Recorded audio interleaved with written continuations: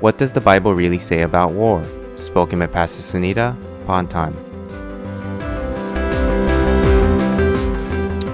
Grace and peace to you from God our Father and the Lord Jesus Christ. Let us pray. God, you are great and worthy of our praise. And so this morning, God, we are grateful for the opportunity to have worshiped you, to be worshiping you, to pray, and also to study your word together. God, I have prayed and prepared, but Lord God, you must preach this word. Lord, I have studied your scripture, but would you send your Holy Spirit to breathe life? And God, I have written words on paper, but would you write them on our hearts for us to make sense of the chaos that is in this world? And now, God, may the words of my mouth and the meditation of all of our hearts be acceptable in thy sight, O Lord, our rock and our redeemer. And all of God's children said, amen, amen, amen.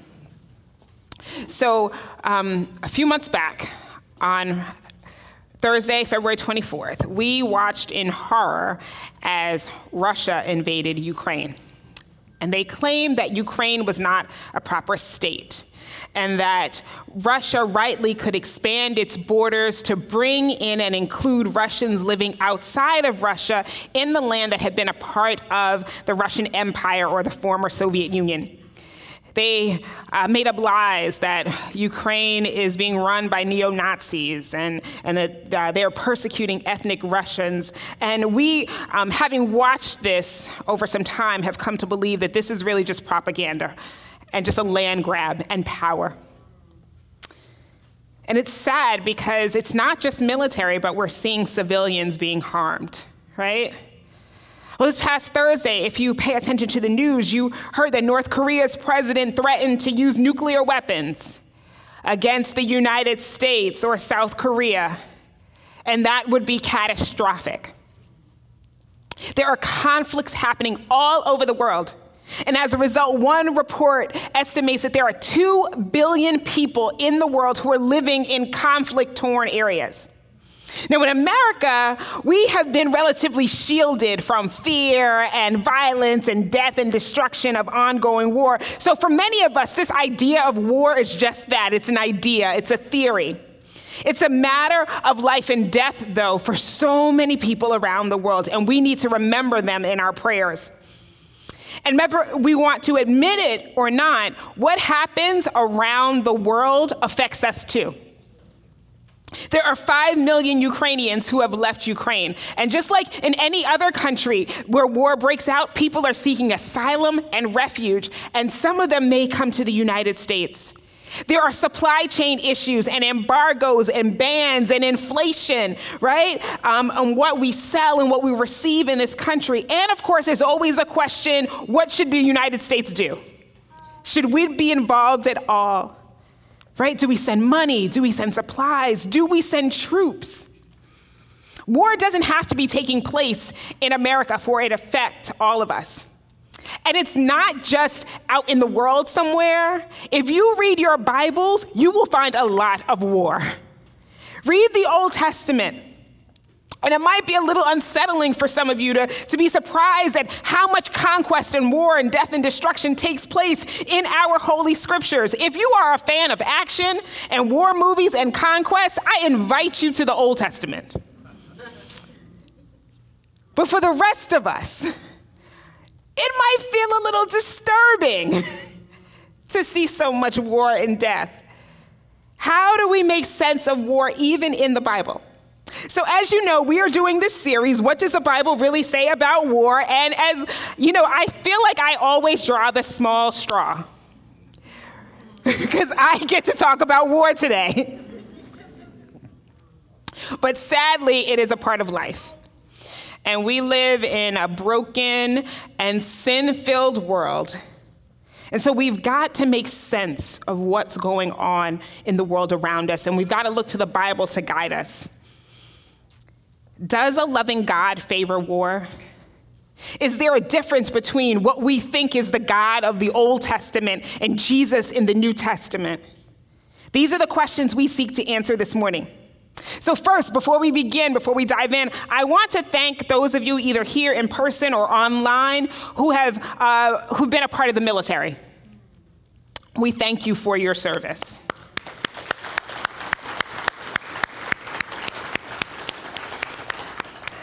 I have 2 cousins who have served, and I am so grateful, not just for their service, but God's grace in preserving their life in the midst of conflict.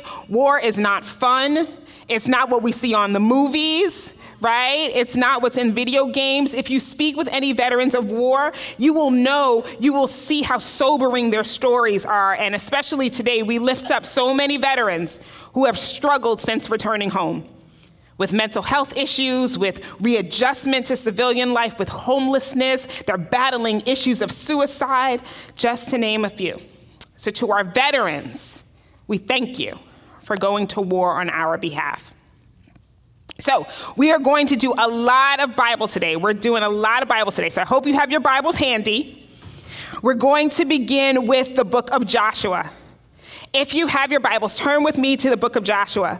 The book of Joshua describes the conquest of the land of Canaan, what is called the Promised Land, and then how the land is allotted to the people of Israel following their 40 years in the wilderness. So this is after God, through Moses, delivers Israel out of Egypt. And if you read the book of Joshua, you'll realize that it's actually more like a book of action. There's adventure, there's conquest, there's war, and we really wouldn't expect to see some of the stuff that we read in the Bible. There's death, there's destruction, there's slaughter. But what you also learn is that war is not impulsive and it's not without justification. What the book of Joshua shows us is that war in the Old Testament has 2 main characteristics. War in the Old Testament has 2 main characteristics. It is initiated by God and it is purposeful. It is initiated by God and it is purposeful. So turn with me to Joshua chapter 1, verses 1 and 2. Joshua chapter 1, verses 1 and 2. After the death of Moses, the servant of the Lord said to Joshua, son of Nun, Moses' aide, Moses, my servant, is dead. Now then, you and all these people get ready to cross the Jordan River into the land I'm about to give to them, to the Israelites. So the people of Israel have been wandering in the wilderness for 40 years after God delivered them from Egypt. And because of Moses' sin, Moses is not going to be the one to take them into the promised land. It's going to be Joshua. God speaks to Joshua, telling him to cross the Jordan because God is going to give them that land. And as we will see, however, taking possession of a land is not going to be easy for them. Read the Old Testament. They will encounter the people that I call the ites.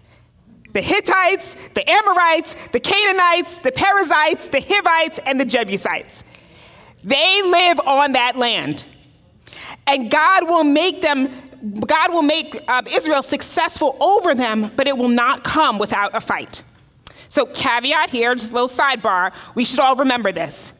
God may have made promises to you in your life, but that does not mean it will not require work on your part. Amen? So God promises Israel that he's going to give them the land, but they have to do the work of fighting. And he does so for a reason. The reason we see God initiating this war between Israel and the people of the land of Canaan is to fulfill his promise to Israel. God is fulfilling the promise to Israel that he gave them 400 years ago under Abraham. So the wars that take place in the book of Joshua are about God fulfilling the promise that he made to Abraham and that he then reaffirmed through Isaac, Jacob, and Moses. So turn back with me to Joshua chapter 1. Now we're looking at verses 3 through 6. I will give you every place where you set your foot, as I promised Moses. Your territory will extend from the desert to Lebanon and from the great river, the Euphrates, all the Hittite country, to the Mediterranean Sea in the west. No one will be able to stand against you all the days of your life.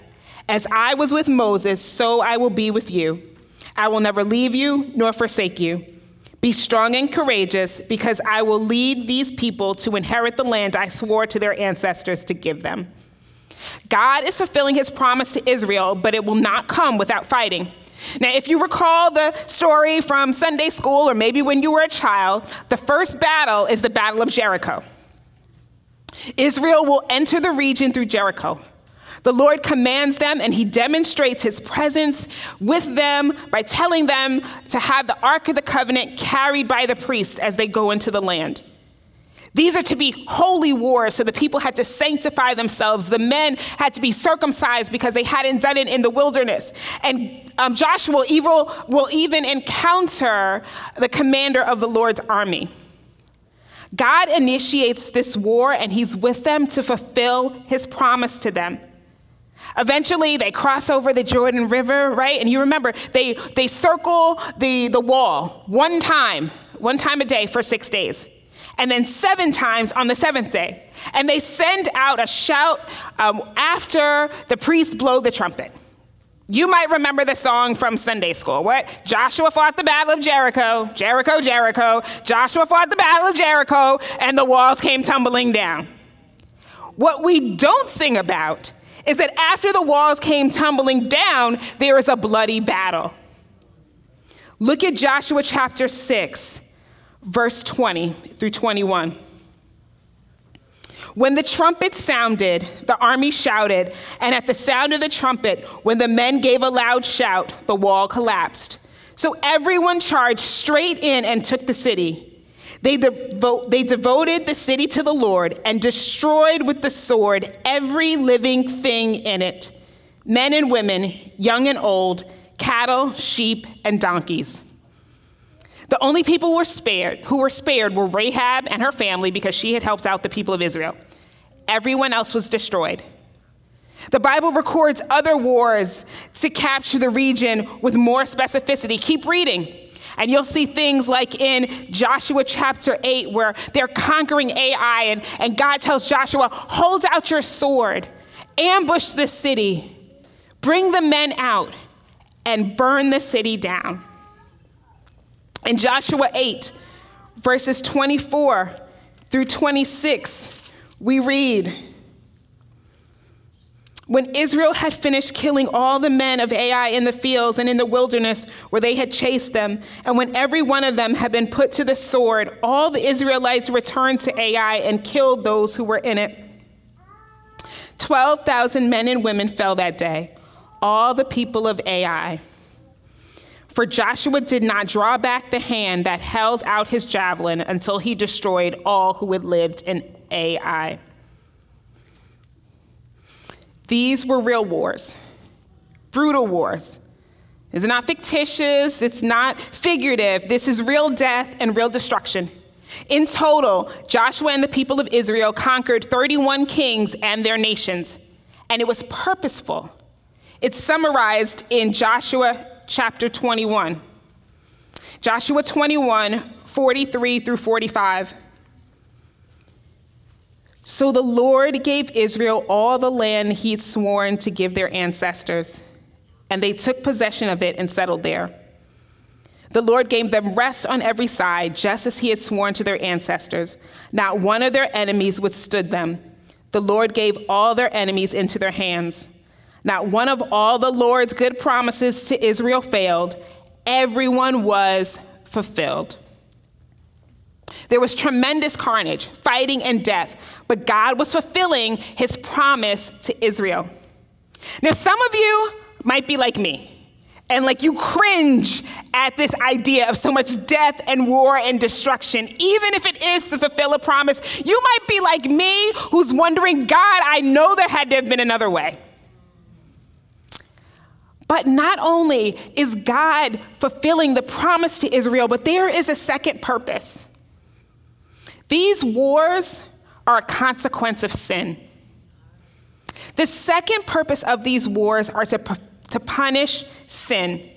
Although God is giving this region to Israel to fulfill his promise to them, God is not capricious. He is not, he just doesn't just do things. He is intentional. God is not only fulfilling his promise to Israel, but he is punishing the wickedness of the ites, okay? And follow me, I'll show you. Turn to Deuteronomy chapter 9. Deuteronomy chapter 9, we're looking at verses 1 and then verses 4 and 5. Hear, Israel, you are now about to cross the Jordan to go in and dispossess nations greater and stronger than you, with large cities that have walls up to the sky. Verse 4, after the Lord your God has driven them out before you, do not say to yourself, the Lord has brought me here to take possession of this land because of my righteousness. No, it is on account of the wickedness of these nations that the Lord is going to drive them out before you. It is not because of your righteousness or your integrity that you are going to take possession of their land, but on account of the wickedness of these nations, the Lord your God will drive them out before you to accomplish what he swore to your fathers, to Abraham, Isaac, and Jacob. God is giving this land to Israel and causing the destruction and dispossession of the land of the people because the people who lived on that land were wicked. God is actually demonstrating grace towards Israel, and he's fulfilling his promise towards Israel while also punishing the sinfulness of the inhabitants of the land. It was their wickedness that led to this destruction. And because God does not want Israel to take on the wickedness and the corruption of the people must be destroyed. Look at Deuteronomy chapter 20. Verses 16 through 18. However, in the cities of the nations the Lord your God is giving you as an inheritance, do not leave alive anything that breathes. Completely destroy them. The Hittites, the Amorites, Canaanites, Perizzites, Hivites, and Jebusites, as the Lord your God has commanded you. Otherwise, they will teach you to follow all the detestable things they do in worshiping their gods, and you will sin against the Lord your God. You see, the destruction was necessary to prevent Israel from becoming corrupted by the wicked ways of the inhabitants. Some of these things we talked about last week with Pastor Peter. If you read the book of Leviticus, you'll see all the laws. God says that these are the reasons that he's casting out the nations from this land. They not only defiled themselves, but they defiled the land, and God will not tolerate it. And he doesn't want Israel to be corrupted by living alongside of them. God had to punish the inhabitants of the land because of their sinfulness. This is how seriously God takes sin. Sin is like a weed. If you don't pull it out by the root, it will continue to fester and grow. As Christians, we have to be as serious about sin in our lives, getting to the root of it and destroying it as God is. There may be some places that you can't go anymore, some things you can't do anymore because it leads you to temptation and to stumble. You may have to remove some people from your life, some habits from your life. You can't dabble in sin because it will corrupt. Like Israel, God wants to protect us from the defilement of sin. But if you know the story of Israel, you know that even though God demands their holiness, Israel still fails. They do not completely annihilate the people, and they do take on the ways of some of the nations. And if you read the book of Judges, you'll see that they just kind of continue in this downward spiral. And so Israel themselves faces punishment from God. But it doesn't come in the same way. God uses other nations to punish Israel. Israel is conquered because of their own disobedience. First, the northern kingdom of Israel will be captured and taken, and the people are scattered because Israel began to worship idols. They sacrificed their children. They started practicing divination. They sold themselves into evil. So God had Assyria come and capture them and force the people off the land. The same would happen to the southern region of Israel called Judah. They were unfaithful to God and allowed the temple to be corrupted. They corrupted God's temple. And God had sent prophets like he did with the northern kingdom, but they rejected them and they mocked them. And so God allowed Babylon to invade Israel, destroy the temple, and take the people into exile. God used foreign nations, Babylon and Israel, to punish Israel through war because of Israel's sinfulness. But here's the grace of God. As much as the Old Testament shows us that God sometimes initiates war, and he does so for a purpose, either to fulfill a promise or to punish sinfulness, the Old Testament also shows us that God does not delight in war. Not at all. He actually wants us to live. Turn in your Bibles to Ezekiel chapter 18. Ezekiel chapter 18. We're looking at verses 23, 25 through 27, and 32. Ezekiel chapter 18, verse 23. Do I take any pleasure in the death of the wicked, declares the sovereign Lord? Rather am I not pleased when they turn from their ways and live. And almost as if God knows that we're going to say, but God, what about? Look at verse 25. He says, yet you say, the way of the Lord is not just. Hear you Israelites, is my way unjust? Is it not your ways that are unjust? If a righteous person turns from their righteousness and commits sin, they will die for it. Because of the sin they have committed, they will die. But if a wicked person turns away from the wickedness they have committed and does what is just and right, they will save their life. Amen. Verse 32.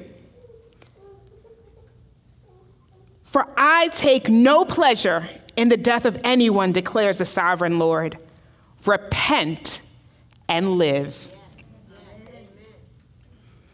You see, some of us are uncomfortable with conversations around death and destruction in the Bible because, especially when we think that it's initiated by God, because it seems to run counter to what we believe about God. God is loving. God is kind. He is forgiving and long-suffering, and he is. But God is also holy, and God is just. God doesn't want to punish us. He didn't want to punish Israel or other nations, but a holy God is not going to stand around and allow wickedness to continue. A just God must punish wickedness. But because God is holy, and because he is just, and because he is loving and kind, he does give Israel and the other nations and even us time to repent. He says, if you turn from your wickedness, you will live. Amen. This is how he demonstrates his grace and his mercy. This is what he told the people of Israel. That's why he sent the prophets. Read Jeremiah and Isaiah, Ezekiel, Moses, Micah and Amos, all of the prophets. The prophets are God's messengers to Israel, telling them, warning them, turn from sin and back to God. Amen. And he warns us. He pleads with us. This is why he sent Jesus. He doesn't want us to die because of our sin.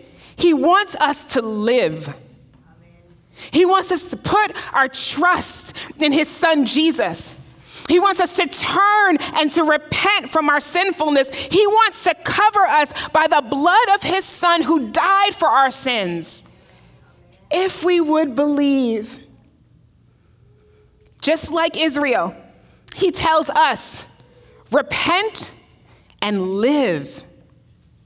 God does not delight in war. He doesn't want us to be destroyed. He wants us to live. But what about the New Testament? We don't see the same sort of destruction and fighting that we do in the Old Testament. Did God change? No, God does not change. He still is fulfilling his promises, and he does so through his son, Jesus Christ.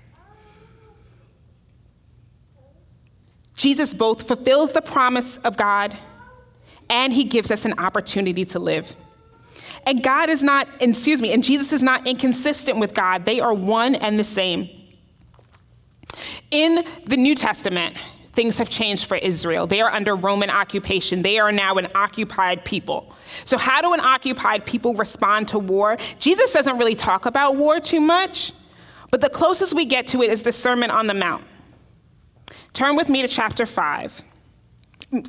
Matthew chapter 5, that is. Matthew chapter 5, verses 38 through 39 and 43 through 44. Matthew 5, 38 through 39. You have heard that it was said, eye for an eye and tooth for a tooth. But I tell you, do not resist an evil person. If anyone slaps you on the right cheek, turn to them the other cheek also. Verse 43, you have heard that it was said, love your neighbor and hate your enemy. But I tell you, love your enemies and pray for those who persecute you. When conflict erupts, Jesus says, do not resist evil. Do not retaliate. He says, we're not even to hate our enemies. We are to love them. He says the true mark of Christian discipleship is not how much you love the people who love you, but how much you love your enemies. This is what separates Christians from non-Christians. Jesus demonstrates this himself. He didn't retaliate or resist when he is arrested. In fact, when Peter pulls out a sword and chops off the ear of the soldier who came to arrest him, what does Jesus say? He says, put away that sword, because those of you who live by the sword will die by the sword. Jesus had the power to call down legions of angels to come to his defense, but he chose not to. He didn't retaliate when he was spat upon, when he was mocked, when they gave him a cross to bear and a crown of thorns to wear on his head. He didn't fight back when he was crucified. And yet Jesus seems to recognize that war is inevitable in a broken world. There was military during Jesus' day. The Roman soldiers interacted with the people of Israel. And Jesus tells the disciples, don't be surprised when you hear about wars and rumors of war. Don't be surprised when nations rise up against nations and kingdoms against kingdom. That's not the end. That is the beginning of the end. Be forewarned, war is inevitable.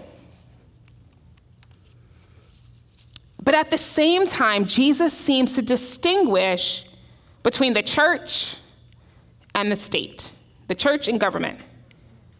When asked whether the people of Israel should pay taxes, Jesus says yes.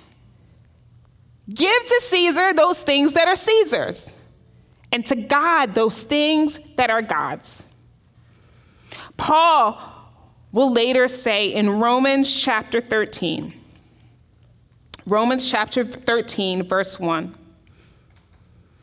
let everyone be subject to the governing authorities, for there is no authority except that which God has established. The authorities that exist have been established by God. The government is an agent of God. Even if we don't agree with who is in that position. If we look at Old Testament history, we see that God will even use his enemies to fulfill his purposes. Babylon and Assyria, he used to punish Israel as a consequence of their sin. God can use governments for his purpose. And then Paul continues in verses 3 and 4. For rulers hold no terror for those who do right, but for those who do wrong. Do you want to be free from the fear of the one in authority? Then do what is right and you will be commended. For the one in authority is God's servant for your good. But if you do wrong, be afraid. For rulers do not bear the sword for no reason. They are God's servants, agents of wrath to bring punishment on the wrongdoer. Paul says that God gives the authority to governments to bear the sword, to enforce law and to maintain order. And if you're doing the right thing, you shouldn't have a problem. But if not, the government has the right to use force to restrict evil and to punish evil. They can use force to prevent evil from furthering and to punish evil when it has already begun. Now, how far this extends is not addressed. For example, we don't know if governments can only do this like with their own people, or can they go into other countries? That's the question that we often have about the United States. Are we to police the world or to remain only focused on what's going on in America? So what does all of this mean for us? What are we to make of war? Is it okay for Russia to invade Ukraine? Was it okay for the United States to go into Iraq after 9/11? When is war okay? Is war ever okay? This is where we need to ask for a big dose of humility and God's wisdom as Christians. See, the wars described in the Old Testament were considered holy wars because they were initiated by God. They were purposeful and part of his plan. And we have to ask ourselves, is that still the case today? Because sadly, Christians at times have been on the wrong side of this. The Crusades were the result of humanity believing they were participating in a holy war. Manifest destiny in this country was considered God-ordained. Many of you don't realize it, but Metro Community Church is a part of a denomination called the Evangelical Covenant Church. And they have these annual meetings, and last year at the annual meeting, there was a resolution that was passed, of which Metro was very proud to sign on to, and it repudiated what's known as the doctrine of discovery. Let me summarize for you what that is. The doctrine of discovery was a number of what they call papal bulls, which are letters from the Pope that were written during the 15th century. It gave gave explorers encouragement to explore lands that non-Christians lived on. This is how Columbus came to discover America, right? Because he had the authority of the state and he had the authority of the church to do so. The Catholic Church issued this, and they are considered an instrument of God. And though this went on centuries ago, we know that it still has an effect. Look at what it has done to the Native American population in our country. The Crusades, the doctrine of discovery, manifest destiny were all considered God-ordained actions. And the problem is that it presupposes that some people are the chosen people of God and other peoples aren't. But the gospel is available to all who will receive it. So we've got to be careful when we name something a holy war and make sure that we are not being tainted by desire for land or power or wealth, and we're not just using the word of God for our own selfish gain. So, when we hear of wars breaking out, how do we respond? Are we pacifists, like the Mennonites and the Amish and the Quakers, who embody love for neighbor and enemy by refusing to participate in war? They say, I don't care no matter what. There's never a reason to go to war. They look at Matthew chapter 5 and they say, no, God demands nonviolence. Then there are those who believe in just war. And just war Christians embody love for neighbor by saying, I will lay down my life for my friend. They believe that God gives the government a role and that we are to support the human government. They look at Romans 13 and they say that there are times when the government must step in, like in World War II against Hitler, or during the Civil War here in the United States against slavery. So for us, in a world filled with war, what should we do? I'm not going to tell you to be a pacifist. I'm not going to tell you to be a proponent of just war, because they're both biblical. You can decide in your heart what is right for you. But there are some things that we can agree on. What do we do? How do we respond in a world filled with war? Number one, pray for our leaders. Pray for our leaders. 1 Timothy chapter 2, verses 1 and 2. I urge then, first of all, that petitions, prayers, intercession, and thanksgiving be made for all people, for kings and all those in authority, that we may live peaceful and quiet lives in all godliness and holiness. If you believe that Putin should not have invaded Ukraine, it's not just enough to post about it. It's not just enough to send money, which is good. You need to pray for Putin. You need to pray for Zelensky. If we are rightfully worried about North Korea, we need to be praying for Kim Jong-un. If you are concerned about how the United States may react or what our involvement might be, we need to pray about it. As Christians, we are called to pray for our leaders. And we think sometimes that prayer is ineffective, like we're not doing anything if we pray. Prayer is warfare. It is spiritual warfare. As Christians, we should be praying for all of our leaders, our mayors, our school board, all the way up to the president. In fact, we can't just pray for the people in our community. We need to be praying for what's going on in Kentucky and Idaho, because the things that they do there affect us too. If we desire to live a life of peace, we have to pray for our leaders who are in positions of influence. Pray that they have wisdom. Pray that they have discernment. Pray that they have a heart set on peace. Pray most of all for their salvation, that they will listen and heed the Holy Spirit. As Christians, we have to pray for our leaders. Second, we respond to a world filled with war by being peacemakers. We have to be peacemakers. In the Beatitudes, Jesus says, "Blessed are the peacemakers, for they will be called children of God." Jesus invites us to become peacemakers. Now, for most of us, this doesn't mean that we are negotiating peace between world leaders. You might be negotiating peace between your children, right? You might be negotiating peace between your parents. Where is there conflict breaking out in your world?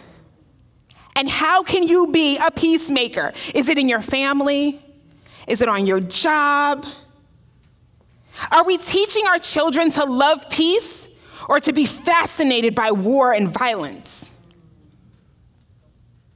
When confronted with the option to retaliate, when somebody says something they should not have said, can you bite your tongue? When someone cuts you off on Route 4, bless their hearts and let God handle them, right? Respond with peace. And this doesn't mean that you just lay down in the face of injustice. Absolutely not. We are to resist injustice, but we do so peaceably. We think of people like Martin Luther King. But if you're thinking, what is the point of being a peacemaker when there's so much violence in the world? The point of peace is that it disrupts violence. It stops the cycle. It sends a message to the enemy that I am not participating in your game and I'm not using your tools. Some of you might recall back in 2006, there was a tragic case in an Amish country in Pennsylvania. A man walked into a one-room schoolhouse and shot 10 little girls, ages 6 through 13. 5 of them were killed. And then he murdered himself. It was beyond tragic, especially because it was a small, insular Amish community. But do you remember how they responded? Not only did they publicly forgive the shooter, but they embraced his family.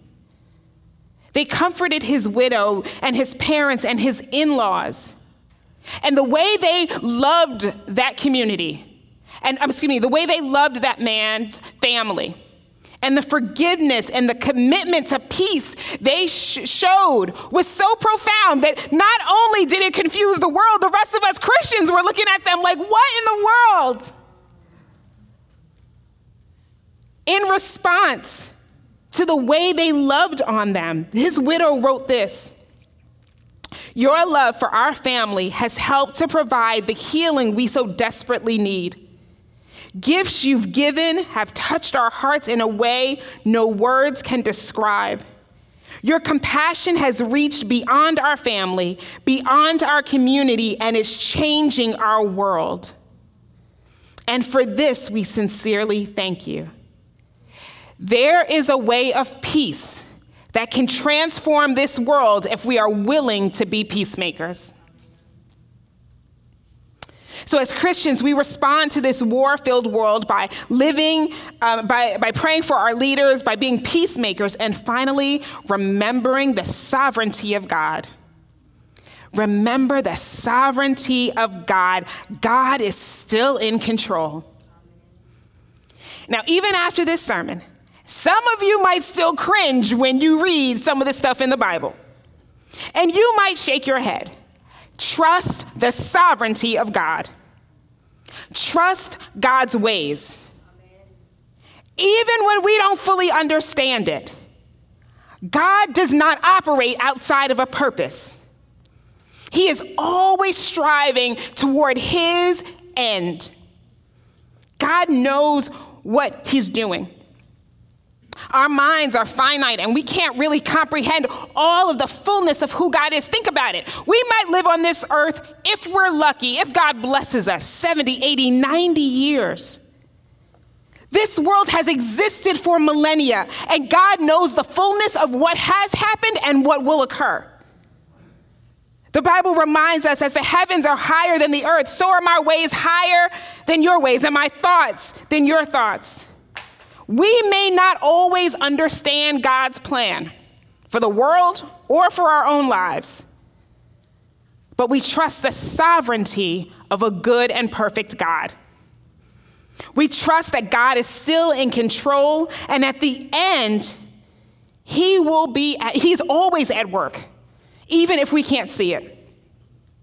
It's not always easy to understand what is going on in our worlds. We look at all the chaos around us, and it looks never ending. It's not just wars in Ukraine. There are like 27 wars going on in this world that we don't even know about. And it can feel a little overwhelming when you start to read about it and watch the news. But we can't fall into despair. We can't become disheartened.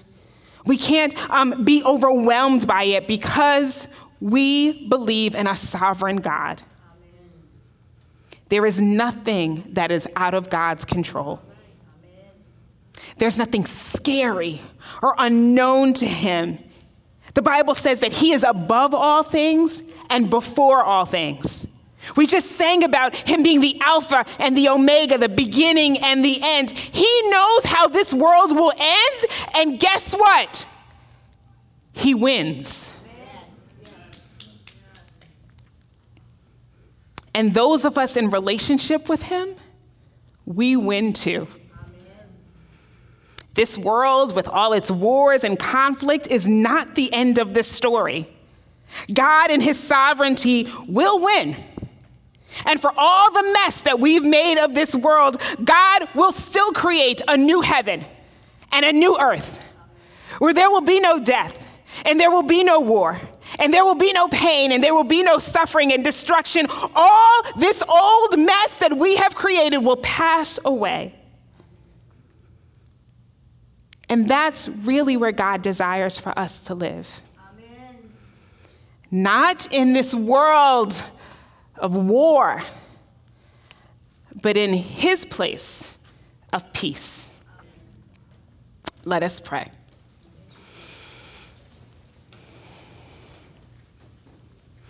Heavenly Father, sometimes we are just confused by the wars in the word, by the wars in the world. And God, our hearts long for peace. And so, God, we pray for our leaders. Everyone from the school board and mayor and planning boards of our towns, all the way up to the president. And God, we pray for leaders around the world. God, we pray for the people who are advising the leaders around the world. God, we pray first for their salvation, that they will come to know you as their Lord and Savior. And not just become saved, God, but want to live a life devoted to you, God. That they would be moved by the Holy Spirit. God, we pray that they would be lovers of peace, that they would care for the common good. God, we pray that you would remove those people who are devoted only to power, only to greed, only to control, God, and instead replace them with people who love you and who want to serve you and to serve your people, God. And God, we pray for the people in our congregation who may not have to negotiate between world leaders, but might have to negotiate some stuff in their own homes and some stuff in their families, God, some stuff in their jobs, Lord. Help us to be peacemakers. Help us to resist the urge to fight back with words or with actions. Help us to disrupt peace even in our own small way, God. And Lord, when we can't understand it all, and when we have more questions than answers, would you help us to trust in your sovereignty? Would you help us to trust that you are good, that you are loving, that you are kind, that you are just, that you are holy, that there is a purpose and a plan and you are all in it, God. Help us to trust you more, God. We offer this prayer to you today. In the name of your Son, Jesus Christ. Amen.